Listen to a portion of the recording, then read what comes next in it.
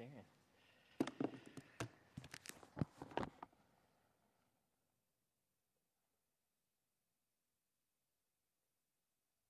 Check.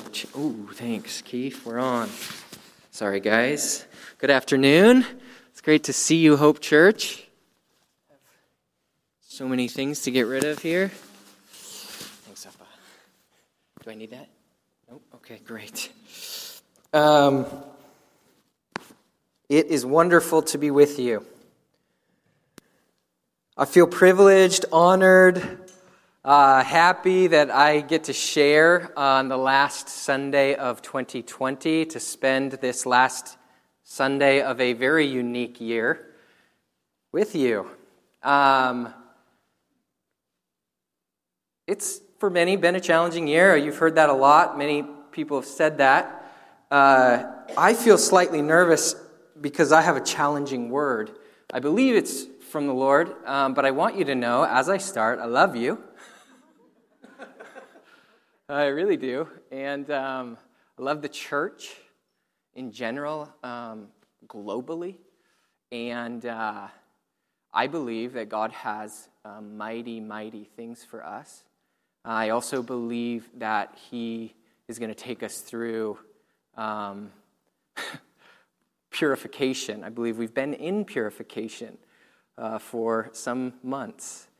And my heart and my intention this afternoon is to encourage you, but I have a prayer for myself, and it is that, God, I do not want to be a Christianette who preaches sermonettes to tickle the ears of an offended generation. Let it not be so. And so my prayer is, God, make me a real preacher. A real preacher that speaks the truth, marinated in love, regardless of what you think at the end. So, Lord, I pray for that. I thank you for this morning. I thank you for this Hope family. And I ask, Holy Spirit, lean on you today. And I just say, Lord, would you encourage the hearts of each one of us, that we would know, God, that you are in control, but that we would have humble hearts to hear from you, not from me. Let anything of me fall to the ground. Holy Spirit, you have your way. We love you. We honor you. We fear you. And no one else. In Jesus' name, amen. I have a lot to get through, so I'm going to jump in. And but really quick, I'm going to do a little update. My wife is 8 months pregnant. We are working on number 4, baby number 4, due early February. So that's happening. We moved very unexpectedly the middle of this year to Denver, Colorado, where we are helping friends who have started a simple church planting community that is planning discipleship groups and house churches in the city and surroundings of Denver. So we are still fully a part of Youth with a Mission. We are still long-term based in Kona, Hawaii, and we have every intention of moving back there. Our kids are enrolled in school in Hawaii in August of 2021. So this is a time, an invitation, we believe. I don't have time to get into it, but an invitation we believe brought very specifically from the Lord to learn, to serve in this house church, but also to learn a place where God is shifting some level of influence to a new model of what church will look like in the future. Now, of course, it's always been there. We've all heard of simple churches. There's all these people that are doing simple church. I think there is a growing influence in that category, and we felt this was an invitation for us to learn how it operates. So that's a big part of what we're doing in Denver, Colorado. The Lord spoke to me beginning of June. We had just come out of 9 weeks of a stay-at-home lockdown in Hawaii. It was quite intense, quite unexpected. I'm a little bit of a rebel, and so I didn't like it. My wife did much better than I did. I found all kinds of things inside of me that were less Christian than I would like. But we went through that, and the very first thing we did when we came out of lockdown is we had a staff conference together on the YWAM Kona base, and a word was brought to us the very first morning about Daniel, book of Daniel. It's a book some of the leadership of the church have been going through the last number of weeks or even months, I believe. And but in the book of Daniel, Daniel was a young man in Jerusalem, taken into exile. He would have been very likely a young boy at that time. Now, he would have literally heard, potentially in person, probably very likely face-to-face, heard the prophet Jeremiah speaking very specifically that the Babylonians are going to come take you away. There will be 70 years of exile, and then the exiles will be allowed to go back to Jerusalem and worship again. Wildly enough, Daniel chapter 6 is 70 years later. Daniel recognizes, hey, that prophet Jeremiah said this. This is the year of fulfillment. This is the year of great promise. That's what this year is. And he prays in Daniel chapter 6, an epic prayer. God, the time is fulfilled. Send them back. Well, if you look at history, you will see that it is that same year that Daniel was thrown into the lion's den. He was not a young boy. He was likely in his 80s. Thrown into the lion's den. This is not a maybe he'll get out. It's dead. It's like the fiery furnace. Like you die. You don't go in the lion's den overnight and maybe you come out. Like it was a miracle. So bottom line is this. The year of great promise became the year of great trial. 2020 is the year of 2020 vision. We'll see what God's doing. The year of stadium evangelism reinaugurated. The Pope declared it the year of the Bible. The largest and most influential missions organizations around the Western world, not just YWAM, but many of them have come together to say that we will get the Bible translation started in every language on earth, every human spoken language by Christmas 2020.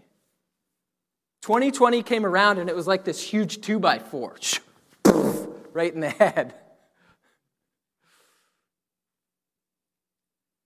And as we were like trying to recover, it was like 2 or 3 more 2x4s came. Political 2x4s, poof. Social issue 2x4s, poof. And we were just like laying on the ground trying not to die. It's kind of what it felt like. And I want to say to you this. It is the year of great promise.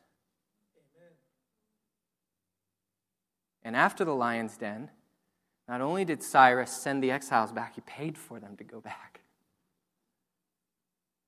Paid the expenses for them to go back and to help rebuild the temple so they could worship again. And I want you guys to know, I believe it is the year of great promise. It doesn't mean you don't have to go through the lion's den. And I don't care who you are or how many times a day you pray, it's not comfortable when you're about to be thrown in the lion's den. Daniel wasn't just like, oh, okay, see you tomorrow. Jesus wasn't like, oh, okay, see you tomorrow when the cross was upon him.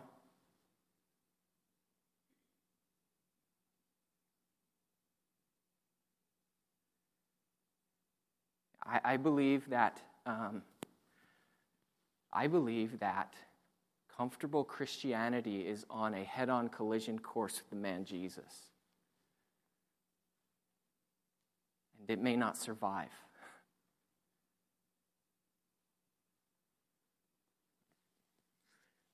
The title of my message today is Revival, Reformation, and Sacrificial Love.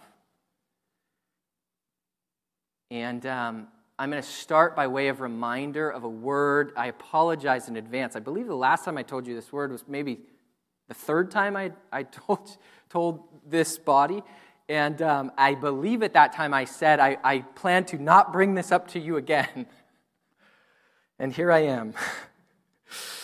But on New Year's of 2019, 2 years ago, Pastor Q asked me if I would share a word for the church, and I felt that God gave me something bigger. It was for this church, but it was much bigger. It was for more, and I've shared it many places now.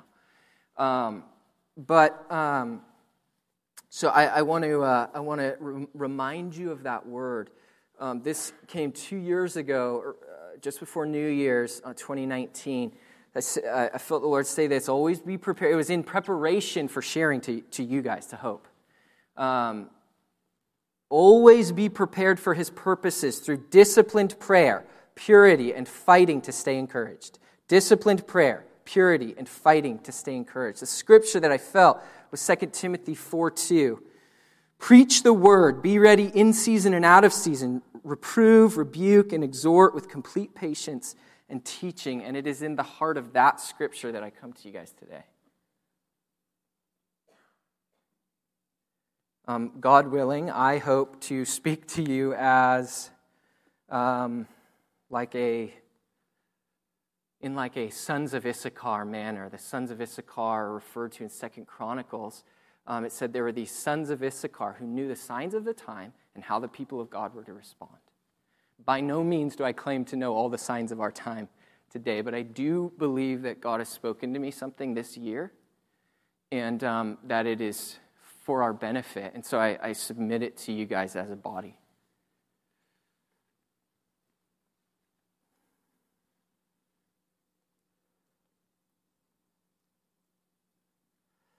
It's about spiritual warfare, sacrificial love, and how those things relate to the coming revival and reformation that is upon us as a body of Christ. Okay? So, the word, be always prepared through disciplined prayer, purity, and fighting to stay encouraged. I believe this year, this was 2019, we're going to see a door beginning to open for the gospel like has never been seen in our lifetime. It will continue to open more and more through the first half of the 2020s, and it will be accompanied by a historic world events, really exciting things, and probably some really scary things. But they will shape the course of this century. I believe our children and their children will look at the last quarter of the first quarter of this century, or the 5 years that we're in the window of right now, 19 to 25, those years. And it will be easy for our children and their children to see that these years set in action the many unfolding events of the 21st century. And I believe this is the year, this was a couple years ago, we're in the midst of it, this is the year that we go from seeing the light in the crack of the door to seeing the door truly begin to open. So what are we to do? Be always prepared for His purposes through disciplined prayer, purity, and fighting to stay encouraged. I want you to know, I believe we are in a time of purification as the Church of the West. I don't know about much of the rest of the world because I haven't been going there this last year. This is the least travel I've done in the last 15 years. This year.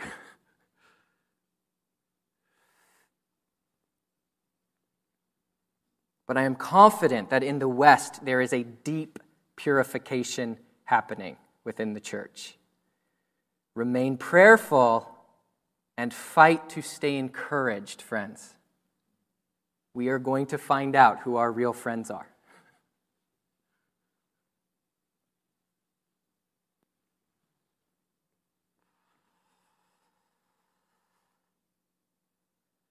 I do also want you guys to know that you are not the norm as a church body. You should know that if you don't. I have the luxury of seeing a lot of church bodies in this country and in many countries. You are not the norm. Okay? In this nation, you are not the norm. Mostly, this church is an immigrant or second-generation American church. And I have seen firsthand been able to see some of the challenges that presents. But I also know that there are some benefits.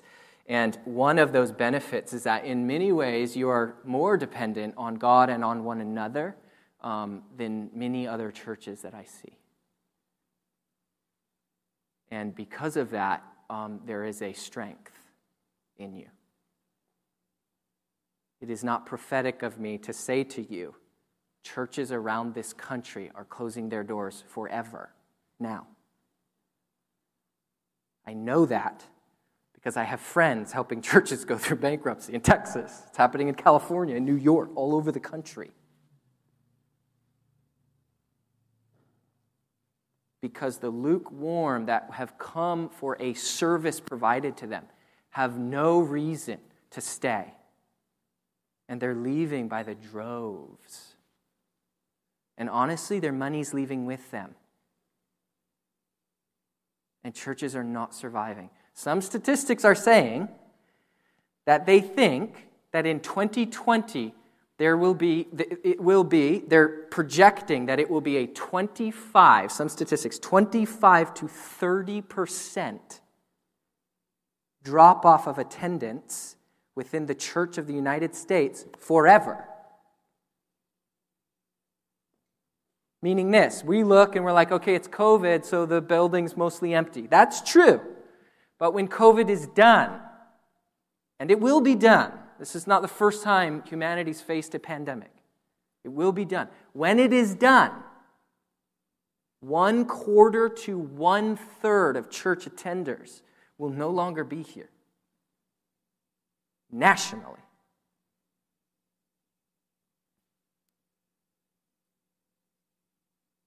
If that's true, then in 1 year, the church lost between 1/4 and 1/3 of its people. In 1 year. Fear not and do not be discouraged. This is not a destruction of the church, it's a purification. It's a purification. I believe that.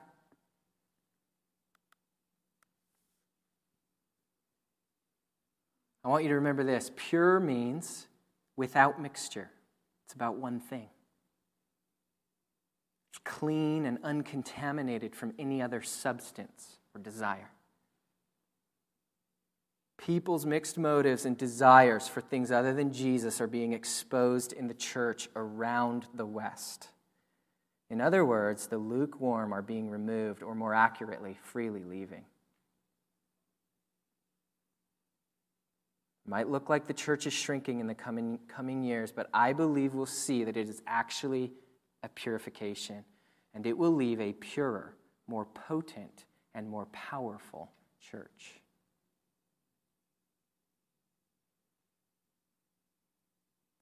Make no mistake, you guys, God is on the move.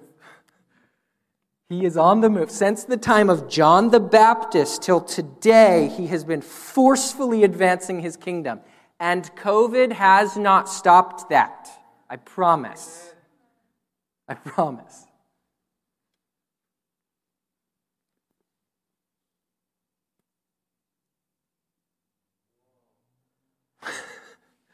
Amen. We guys, I actually believe that we're standing on the edge of days that we've never seen before. We've never seen before in the history of the church age. But it won't come without also hardship.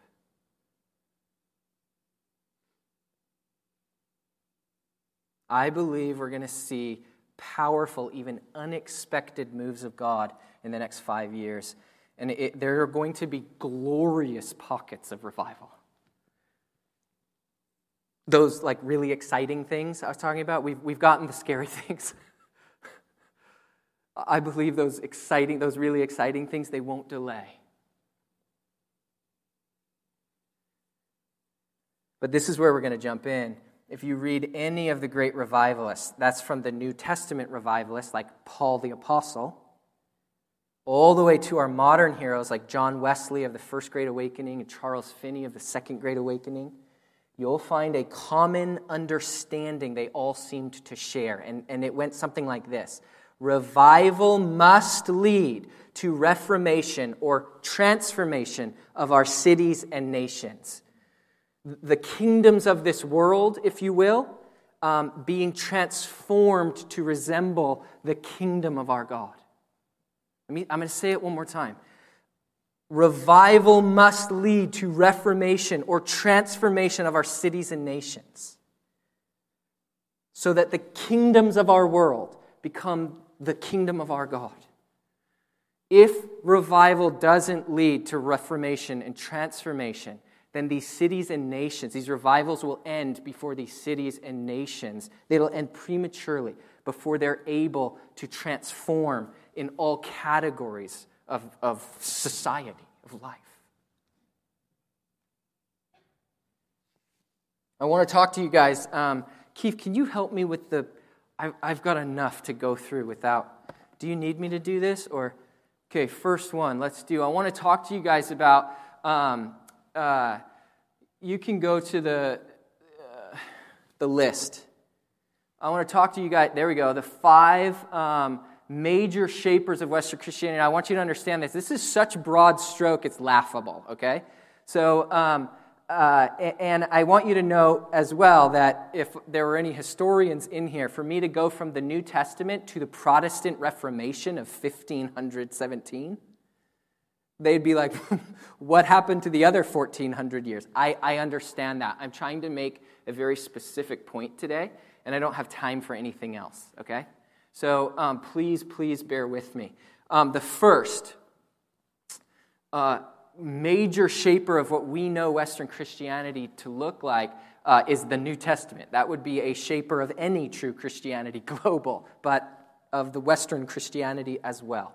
And in the New Testament, you see things like a revival so catastrophic, so wonderful, so transformative, so reformative of society around it, that Paul, if you pull up on the screen Acts 20, verse 31, I know I've got you all backwards, Keith, you're a legend. 20, verse 31, it says this. I'm just going to read off the screen for time's sake. Therefore be alert, remembering that for 3 years I did not cease night or day to admonish everyone with tears. Okay, Paul is talking to the Ephesian leaders, the leaders of the church of Ephesus. And it says here, how long was he with them?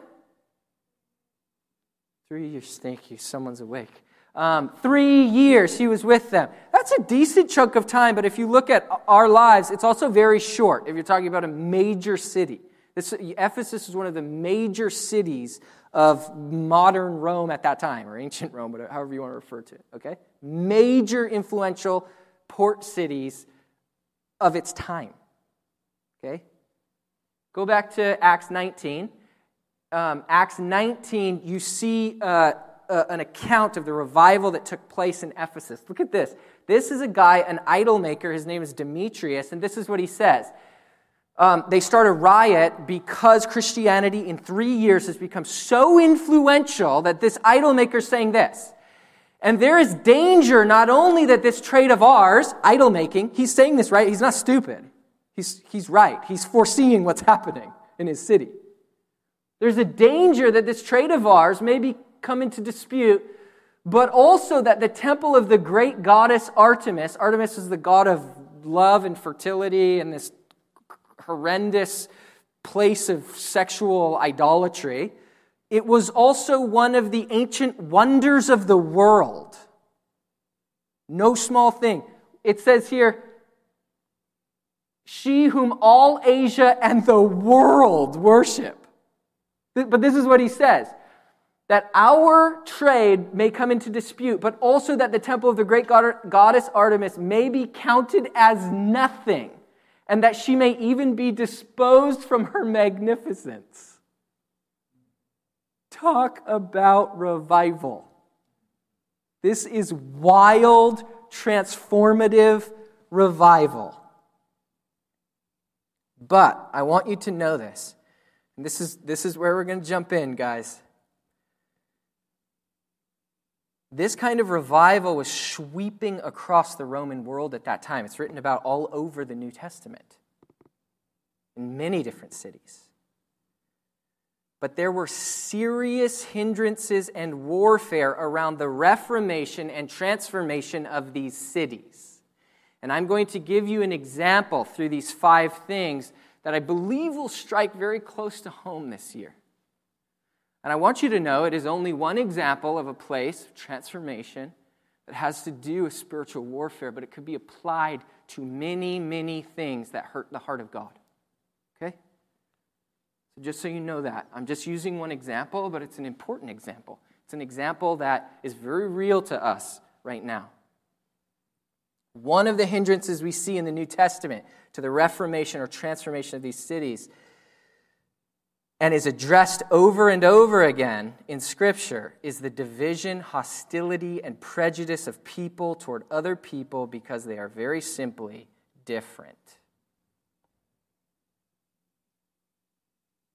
Whether it is race or color or culture or gender or social political differences, it is not a new thing to our generation. It's been around a long time. It was addressed in the New Testament. It has very old and deep roots in humanity.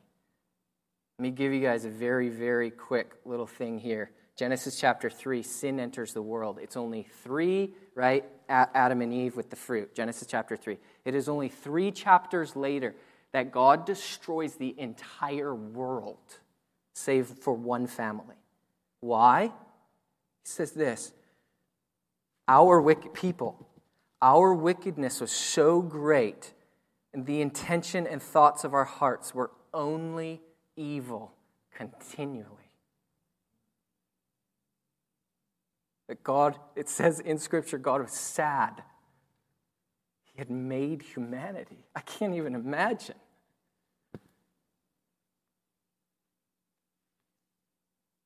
There's such a great debate right now and throughout history, in many academic circles around this topic.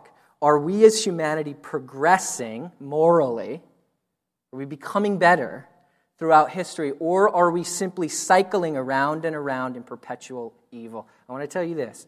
We are progressing. And it's not because we're smart or even because we're learning from the past. It is thanks be to God who sent Jesus, who transforms people, us, me, you, from the inside out into the image of Christ, from glory to ever-increasing glory. We are progressing, and yet that is not an excuse to put our heads in the sand and not look at areas that still need transformation. The church must lead the way in this. The world doesn't have the answers. Their answers are pitiful. They're not going to work. Because you can't find them in the world. We'll only find them in Jesus. You go just 5 chapters later to Genesis 11, and you get this very interesting story, the Tower of Babel. The Tower of Babel, you find that the hearts of people are still consumed with evil and selfishness. God goes down and sees what they've done. People think they're doing a great thing. God knows they're doing a wicked thing. And in this unique instance, you have the languages of the earth created. He confuses their language, and in doing that, divides people. People are become divided. That's what happens. You jump to the next book of the Bible, Exodus, chapter 32, and you see Moses coming down the mountain with 2 stone tablets, the law. The first 2 things written on the law are this: have no other gods before me. Number 2, don't make idols. Moses literally walks down the mountain to find the people of God have created an idol and are worshiping it as God. He literally is like, number 1 and 2, literally, we've had the law like 10 seconds. Right? He smashes them. This is what happens, though. Ultimately, this is what happens. About 3,000 people died.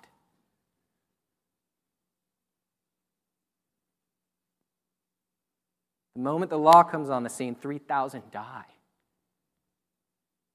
All of a sudden, there's a standard. Don't make idols. Don't have any other gods. That's exactly what they're doing, and it leads to death. Look at this. Jump forward to the New Testament, Acts chapter 2. You get another weird scenario, almost equally as weird as the Tower of Babel. Here's what happens. The people, the followers of Jesus are in an upper room. Holy Spirit comes on them, and what do? All of them start speaking another language, tongues of fire over them, and then, right? And the people outside, there's great confusion because the people outside are like, they must be drunk, they sound crazy. But they're also like, it's really weird though, because I hear the works of God being spoken about in my language.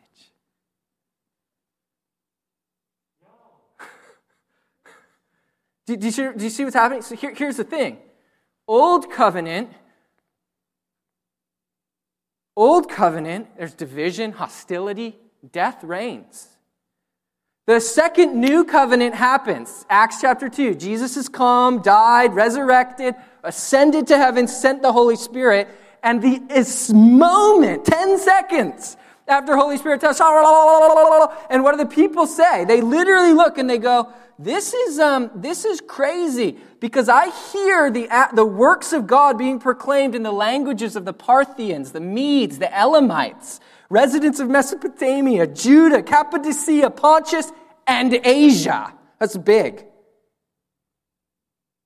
And then Peter kicks the door down, runs out, because they're hiding in this upper room. He's not scared anymore.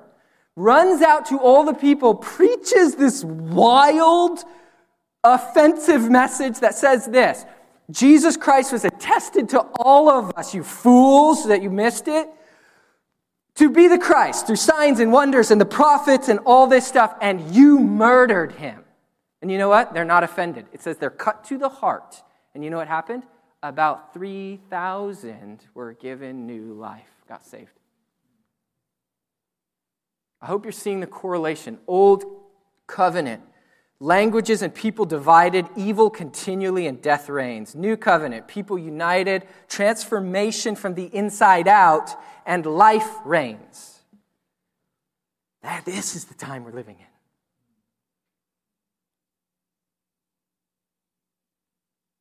Jesus gave us the keys with what he did. But it is still our job to engage with the spiritual warfare that transformation is. And it is a spiritual war. And it's really affecting people's lives. We do not fight against flesh and blood, but against demons and principalities and this present darkness.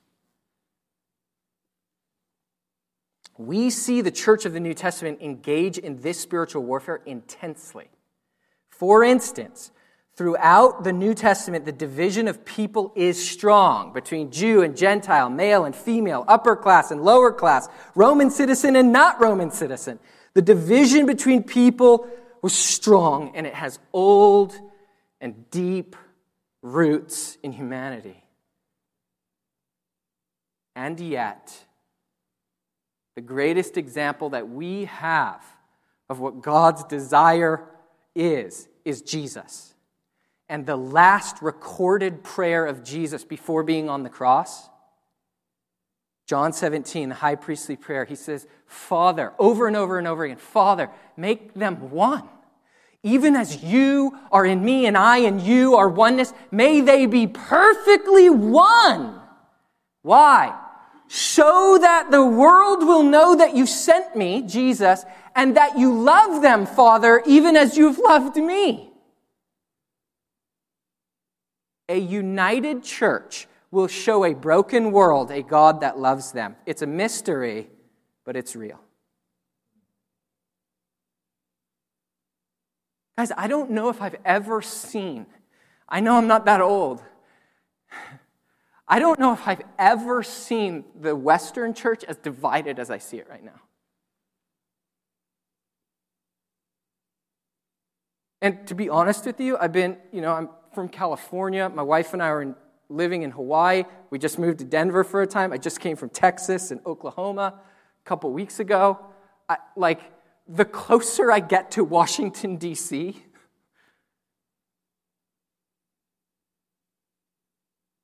the more divided I'm finding it. Can't talk about anything in real life.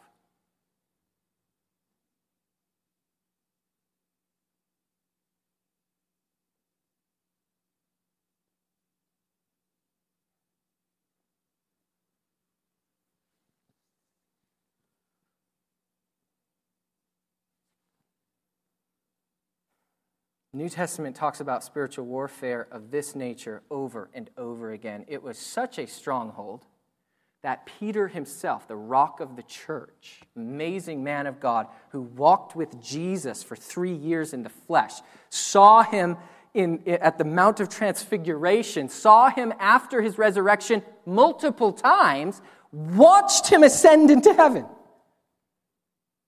That Peter is still personally wrestling with this area of transformation in his own life, that he has to be called out by Paul publicly for his discrimination against the Gentiles.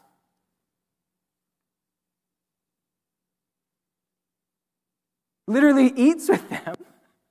And then when the other Jews come, he's like, I wasn't eating with them.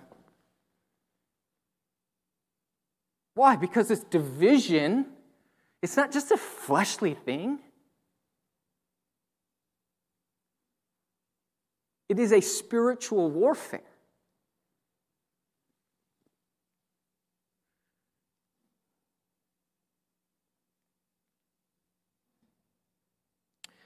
Again, I just want to say I'm using an example because I think it's very pointed right now in our nation.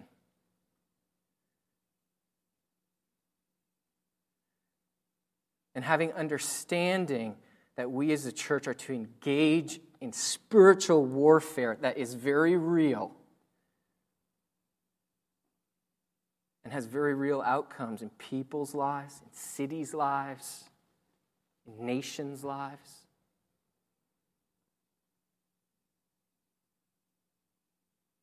We don't have the luxury to not engage.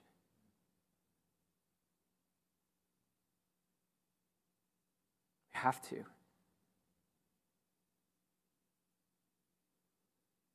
You know, I use this example, but I do want you to know, if you do the research, you spend the time on your face before God, you'll find it in every major deal, from the killing of our children throughout the generations, to the rising implementation and destruction of leaders and nations. You will find the spiritual warfare behind it. Why?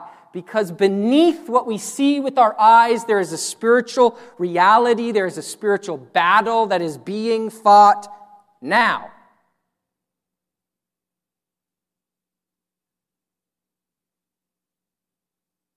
And I believe that God wants to show His church how to engage in a meaningful, transformative manner that doesn't further divide. It brings us together like Jesus' prayer. Let me carry this on. A second thing, and again, I know it's such broad strokes. For me to jump from 100 AD to 1500 AD is laughable. If you're a historian, you could laugh, and then I'll keep moving. Yet, 1517, just over 500 years ago, a man named Martin Luther brings his 95 theses to a door of a church in Wittenberg, Germany, and nails it on there. Historians agree that that single action was the start of the Protestant Reformation. Do you know what else was happening at the exact same time? The transatlantic slave trade was getting going. Had started in the 15th century, but really picked up momentum in the beginning of the 16th century. Part of the reason for the increase is the discovery of the Americas and the fact that so much work needed to get done, both in the new colonies as well as in Europe, who is now spreading its European population over 2 continents. This is interesting. The first transatlantic slave ship that went directly from Africa to America was in August of 1518, less than a year after the Protestant Reformation started. Protestant Reformation in many ways led the West into its place of influence and authority, bringing people of different languages, cultures, creeds across the European continent, bringing them together in a spectacular way. Not perfect. World War I and II is a great example of not perfect, but in a spectacular way. And yet at the very same time, we are creating egregious, hostile, traumatic division with a whole nother continent. Not coincidence. It's warfare. Can we please see that? God, look at any moment when God wants to work hugely and declares a leader will be born, they start murdering the babies. Coincidence. Wrong. They did it in Moses' generation. They did it in Jesus' generation. We're doing it in our generation.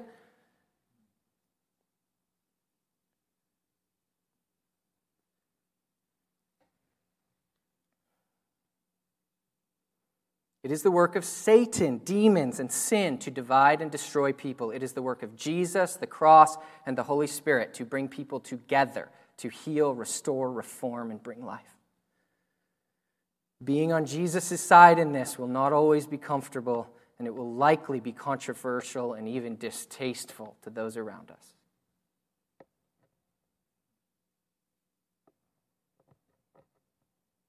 Comfortable Christianity, guys, I fear, I'm not wishing for it, but I fear it's on a collision course that's going to see its destruction. And when it goes, only the strong are going to remain. Because you'll still be able to find comfortable. It just won't be with Jesus. And that's dangerous, you guys. There's so much more to say on this. But I got to jump to number 3. We can put it up there. Number 3 is First Great Awakening. Its prominent leaders, Jonathan Edwards, George Whitefield, John Wesley. Truly, if you do the research, transformed Europe, transformed the Americas in a time when the moral stance of our many nations, but these two continents, it was just at a low, low, low.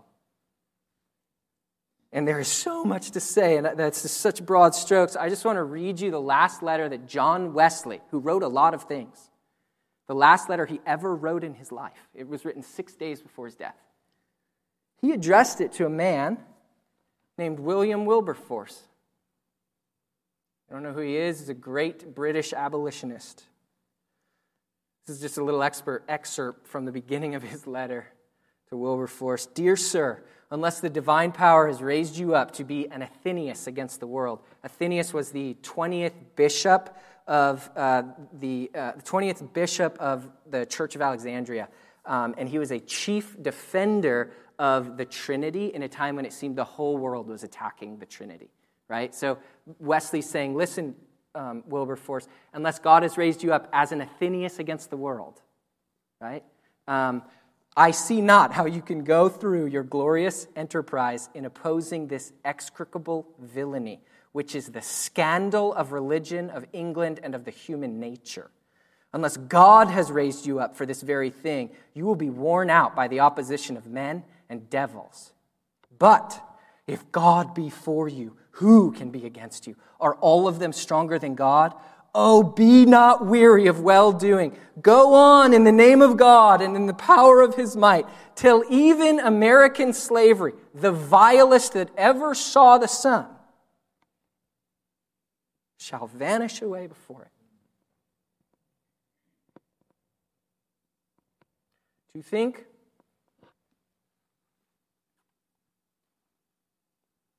think that issues of our day, to think that social issues are not in the heart of God, that the church is to talk of spiritual things and keep its nose out of society, is incorrect.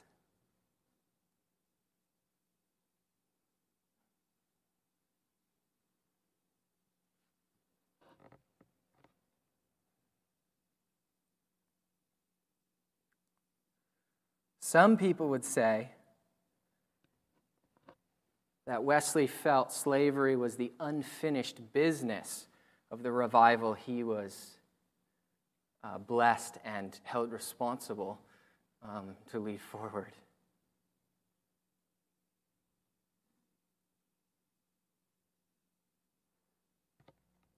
Guys, there's so much more to say on each one of these, but we don't have the time. I'm going to move forward again, and I want you to remember this. I'm not here to talk to you about social issues. I'm here to talk to you right now about spiritual warfare, sacrificial love, which will be our application, and how we must engage with those things if we want to be ready for the coming revival and reformation that is upon us. Are you with me? Okay, we're getting close, okay? Number 4, in 1790 till the mid-1800s, you have the Second Great Awakening. The prominent leader is Charles Finney. This is so funny. It's just so narrow, but I'm making my point, I hope. 1840s is when they would say kind of that the revival element died out, but Reformation was in full swing. 1861, a man was elected president. His name was Abraham Lincoln. 2 years later, in 63, the Emancipation Proclamation. 2 years after that, 1865, the abolishment of American slavery and the 13th Amendment. Finney was 17 years Lincoln's senior, and they wrote back and forth letters. From what I can tell in my limited research, they wrote back and forth in letters about slavery until Finney was convinced that Lincoln was resolved to abolish slavery, and then Finney stopped writing. Why? Why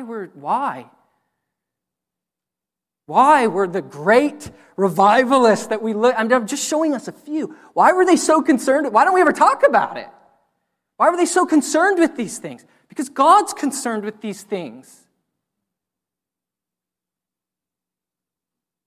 I love revival meetings. I love wild worship. I love rolling around on the floor under the spirit and presence of God. I love that. I do. Bring me to it. I need it to refresh my soul.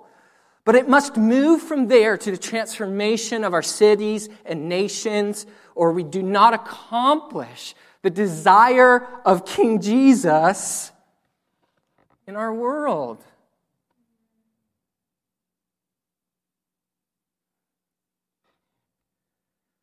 In 1906, you have the Azusa Street Revival. It lasted debatably somewhere between 7 and 9 years. And I think it was cut short. Too bad, because even in 7 to 9 years, the impact of the Azusa Street Revival, if you trail it, globally, is absolutely wild. It is wild. And I realize in the 1900s, the world's becoming more globalized, so the ability for it to reach beyond is that. But this massively shaped Western Christianity. It was ignited through the Welsh Revival with Oral Roberts. Okay, but the guy that God rose up to lead the 1906 Azusa Street Revival, William Seymour. William Seymour, the one-eyed black son of a freed slave.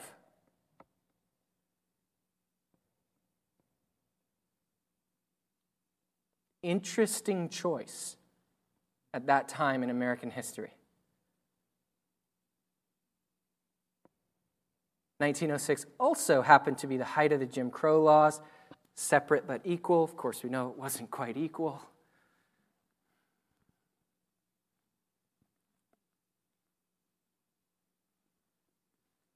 Some wild stuff happened. You can do the research as to why I think it didn't last quite so long. And yet, in 7 to 9 years, the Azusa Street Revival touched the world.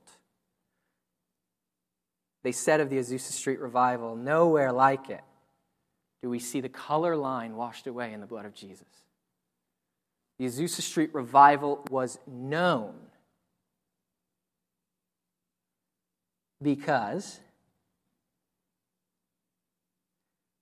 it touched equally blacks, Asians, whites, Latinos, Native Americans, immigrants, the rich, the poor, the illiterate, the educated, and the world was impacted dramatically because of this. I want you guys to know this afternoon that I believe that it is the work of the enemy to divide the church because of what God's about to pour out.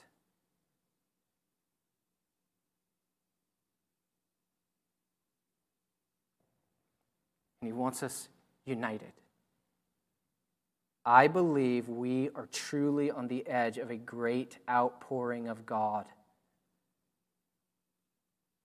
And to be honest, you guys, I'm disturbed by how offended and divided we can be within the church. This isn't a message just for hope, by no means. My hope is that you are willing to take this and at least bring it to God and go, where? Where are the areas in me, God, that you want to transform? You might be Peter, because Peter is a hero in every sense of the word, still in need of transformation throughout his life. The foundation, the corner apostle. And yet not beyond his need for continued transformation. Here's my question to you. I'm going to get to my story of application. We'll be done, okay? We're almost... Are you guys okay? I know I always go late. It's like my curse and my MO. But we're almost done. I use this as an example because in 2020, it's been so wildly highlighted across our nation. And to avoid it within the church... I don't know all the answers, by no means. But to avoid it in the church, I think it hurts the heart of God. We've got to begin to engage, and some of us are. I'm not pointing any fingers by any means. I'm not. But we've got to engage as a church and encourage the other bodies around us to engage. And it's not just this issue. Like I said, it could be the destruction of our children. It could be the rise and fall of governments and of nations. It could be so many things that God is concerned with and that there are spiritual battles around.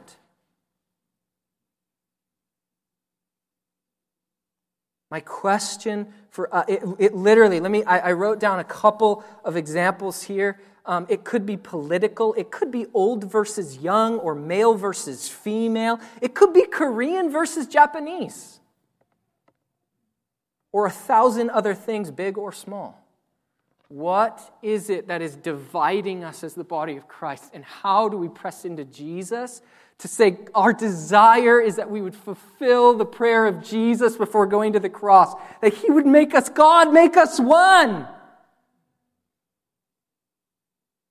So that, perfectly one, so that the world will know that God sent Jesus and that he loves them. This is not an optional, let's unify or let's love one another, but if it's hard, forget it. No! That unto the world will know that Jesus was sent by God and that God loves the world. It is essential, absolutely essential. My question for us is, what divides us from others and hinders our ability to love? Jesus' desire is that we would be one.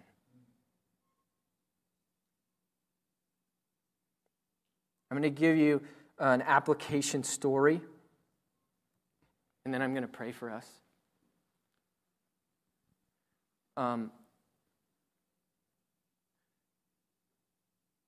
Okay, so I don't talk. I'm going to share with you about an outreach I went on to Sudan 10 years ago, and I don't normally talk about this outreach. I realized this year I didn't talk about it because it was quite traumatic in my life. So 10 years ago, I took a small team to what's now South Sudan. At the time, it was just Sudan. we were in the South teaching the Bible to the Black South of Sudan. The Arab North was devastating it. Primarily Muslim North, primarily Christian South. And so we're there teaching pastors. Never, ever. I've been all over Africa and all over the world. Been in North Korea. Never, ever, ever have I seen a place with so little as South Sudan. Life was so cheap. People would just die. I was preaching funerals and literally didn't see a single paved road in the entire country. It wasn't just no internet. There was no electricity. And then while we were there, the LRA, the Lord's Resistance Army, came through our village. So that H.O.P.E, some of you guys probably heard, he was made famous a number of years back on social media to try and end his child soldier stuff. And his guys, he started the LRA. The Lord's Resistance Army is what he called it. And there was a joint military venture from Congo and Sudan and Uganda to rout the LRA. And they routed them right through our village. And, of course, they're a guerrilla militant group, so they're not in uniforms or anything, so nobody knows who they are because they've just been dispersed in the African plains, literally. And so I remember, one morning our cook was gone, and it turned out that, a soldier of the LRA hacked her brother to death with a machete about a mile away. And a couple nights, I've never felt a blanket of fear like that. It was oppressive. I've never known anything like that. It was a spirit of fear. It's not like, no, I choose to not be afraid. It was a real, and it made people do weird things. I remember one night, the side of our mud hut that we were living in was smashed open in the middle of the night. And I curled up I'm pretty good under most stressful situations. I curled up in a ball and under my mosquito net. I couldn't move. It was just frozen. I was completely confident that H.O.P.E himself had smashed through my house and was about to hack me to death with a machete. Turns out a mango tree broke and the branch smashed half of our house, which is also dangerous, but not quite on the same level. And I knew fear while I was there, and I'd never been hungry. It was the most difficult outreach of my life. I bought a live goose for $20, killed it with a pocket knife, cooked it over an open fire. I was literally that hungry. And there was no escape. There was no McDonald's. There was nothing. And people are starving all around us, literally. We ran into a girl, she was 10 years old, who was taking care of her 2-year-old brother because both of her parents had died of AIDS.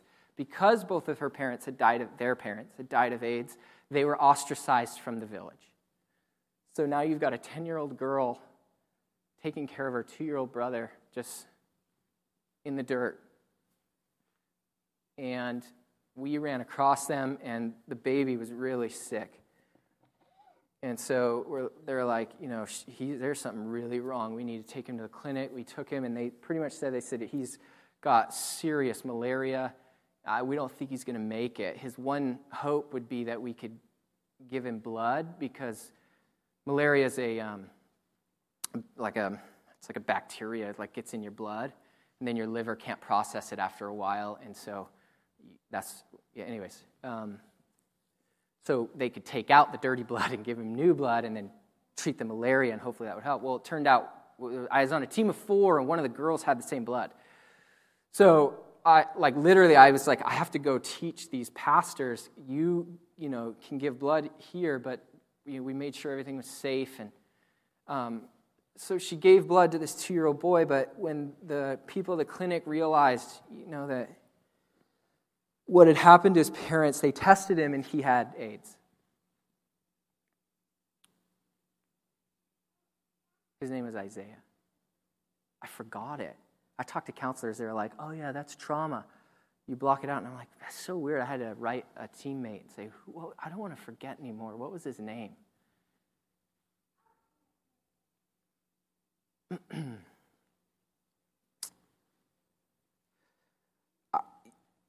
Earlier this year, I was on a Zoom Bible study. We were talking about sacrificial love.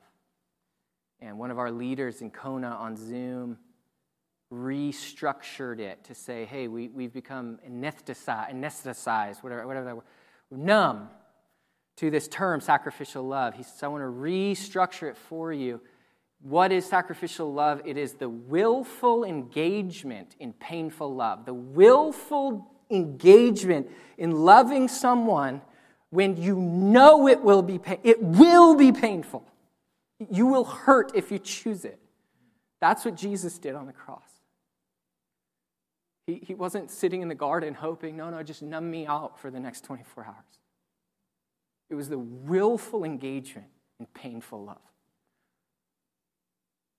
While he was teaching this year, a number of months ago, it was weird. I was taken back in my mind to what I'm sharing with you about Isaiah. I had just blocked it out. And God brought it back earlier this year. And then since then, it showed me this is a key for the time that you're in. And here's what I'll share with you. This is, I don't walk around with a lot of regrets in my life, thankfully.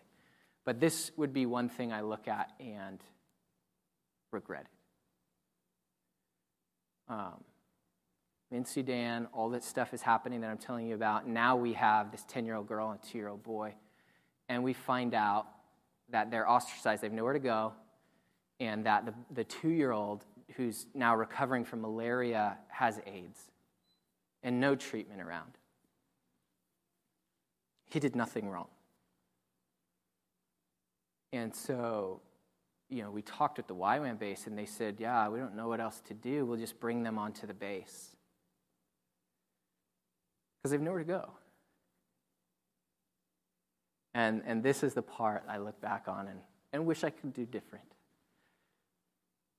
I made a decision to avoid Isaiah because I was convinced that he was going to die and I couldn't handle that. And I was right. 2 months later, I got a message. I went back 3 weeks after maybe they got there, 2-3 weeks after, and to the base. And maybe 5 weeks after that, I got an email from the base leaders. They said, hey, Isaiah passed on. We just wanted you to know. And I felt very little. But while I was in this Bible study on Zoom earlier this year, a weird thing happened to me. Not only was I confronted with the whole thing, it was like my memory overtook my reality, and I couldn't focus on the Bible study or anything. It was like I was drawn to 10 years ago when this thing happened. And the bottom line was that I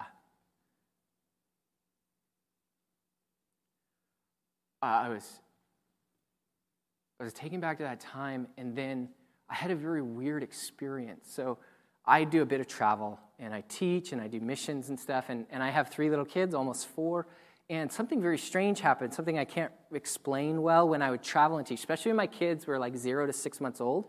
When I would travel, sometimes I would be struck with these strange moments where I deeply missed my kids. And I know it sounds a little strange, but what I wanted to do in those moments is just hold them and sniff them. I can't explain it to you, but it was it was unconsolable while I was traveling. I'd get frustrated or angry even. I'd have to distract myself or worship or do something because otherwise I'd go down this dark tunnel of what the heck am I doing with my life? I hate missions. I hate, why am I away from my family? This is the worst thing I've ever done. I'm a bad dad. So I would distract myself. I've never had that sense for anyone else ever, only for my 3 kids. Until this year when I'm on Zoom and Isaiah's face, I remember him. And I remember all I wanted to do in that moment was just squeeze him, just sniff his beautiful little head. And I can't.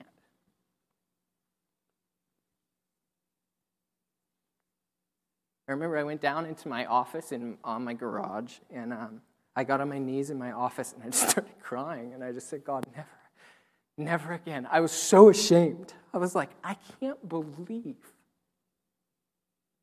that I had 2 or 3 weeks to be with him on that base. He's right there. And I never even went to see him. What's the matter with me? I was like, why didn't I go pray for him? Why didn't I just go hold him and tell him everything was going to be okay every day? I just avoided him because I couldn't deal with what would happen to me if he died. And so I chose to protect myself and not engage in painful love. And I got on my knees in my office and I said, God, never again. Don't ever let me do that again. Whatever it looks like, however this is going to go, I want to engage. And that has led me to all kinds of things. To sharing messages people don't want to hear. To challenging people to things that they don't want to do. And to myself engaging in things that have not been easy. My wife and I stepped into the foster care system this year for the first time and were placed with a very difficult little boy, almost 3 years old, a lot of issues. And it was only hard. It was only hard. He never responded to his name in 3 months that we had him. It was not glory. It was awful. That's what it was. It was gloriously awful.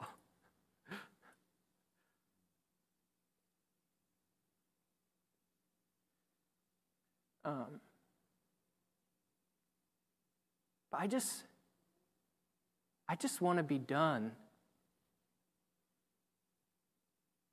protecting myself. I want to engage in painful love because in that place there's a part of the heart of God I don't think we will ever experience without going there. And my challenge to you, Hope Church, I'm going to pray and be done. I know I've gone way too late. But I want to challenge you guys as an absolutely incredible, diverse, God-loving church. 2021, may it be the year that you engage in painful love like never before. That you choose it like never before.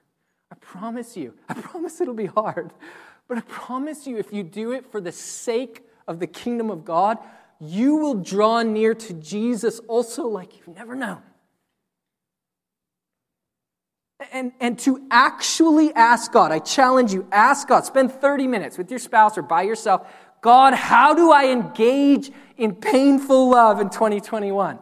Maybe it starts with you coming to 6 a.m. prayer with Pastor Q. That's painful. And it's an act of love toward God. Maybe you engage financially more painfully than you ever have at a kingdom thing that burns in your heart. Maybe you talk with people like Lam and Ann or Danny and Irene about adoption and foster care. Maybe you host an event with people of different colors and talk about real life. Listen. Love them. I know it's a little off the point, but I have made dear friends in the last 2 years, people of color, because I just decided I'm going to go in and I know I'm going to mess it up. I'm going to say the wrong thing because I just don't see everything. I don't understand. But I'm not going to give up, even when I'm like so awkward. And I have dear friends who see the world different than I do, and I need what they see. But I can only know that now that I'm on the other side of sitting through those awkward situations.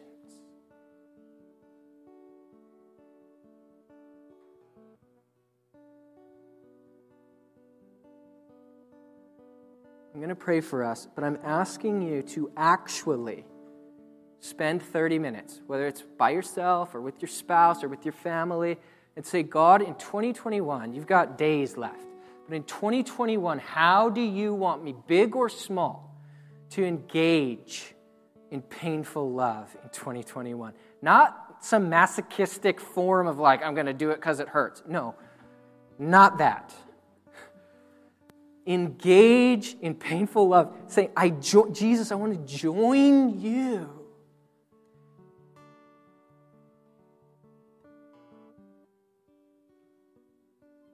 I'll tell you guys this. There's a song, we're not going to, but the words of it have touched me for years. It says, God, I've said I want to love you, follow you. I don't remember the exact words, but he says, but I've forgotten where to find you. I've forgotten what you look like. And then it says, you're among the poor. You're close to the broken, the least of these. It's where you are. May 2021 be the year that you give comfortable Christianity the bird and just be like, no, I'm going to do things that hurt because I want Jesus that much, and I trust with everything in me that I will draw near to him. 2021 is the year for that. 2021 is the year for it, you guys. Lord Jesus, I want to thank you. I want to thank you for this house. I want to thank you for its leaders. I want to thank you for the people that continue to come through a year that's been filled with trials.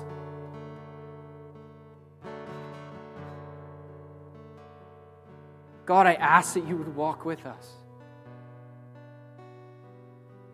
God, I ask that you would be near to each one and that you would place in the hearts of each person, adult and child alike, that you would place in their hearts, come, this invitation to come and engage with me in this area. I'll show you myself. I'll draw you into my heart as you engage with me in sacrificial love. Painful love, in Christ-like love. Lord, we believe your word. We believe your word in Hebrews 12. It says we're to offer our bodies as living sacrifices, holy and acceptable to you. We believe your word that says there's no greater love than this, that you lay down your life for your brothers. Lord, we want to live out that kind of love in every category of our lives. So, Lord, I ask your blessing. I ask that 2021 would be filled with the glories of nearness to Jesus, filled with the hope and the faith that comes when we're near to you, when we're walking in radical, reckless obedience to you, Holy Spirit. Bless Hope Church as they step into 2021. I ask in Jesus' name.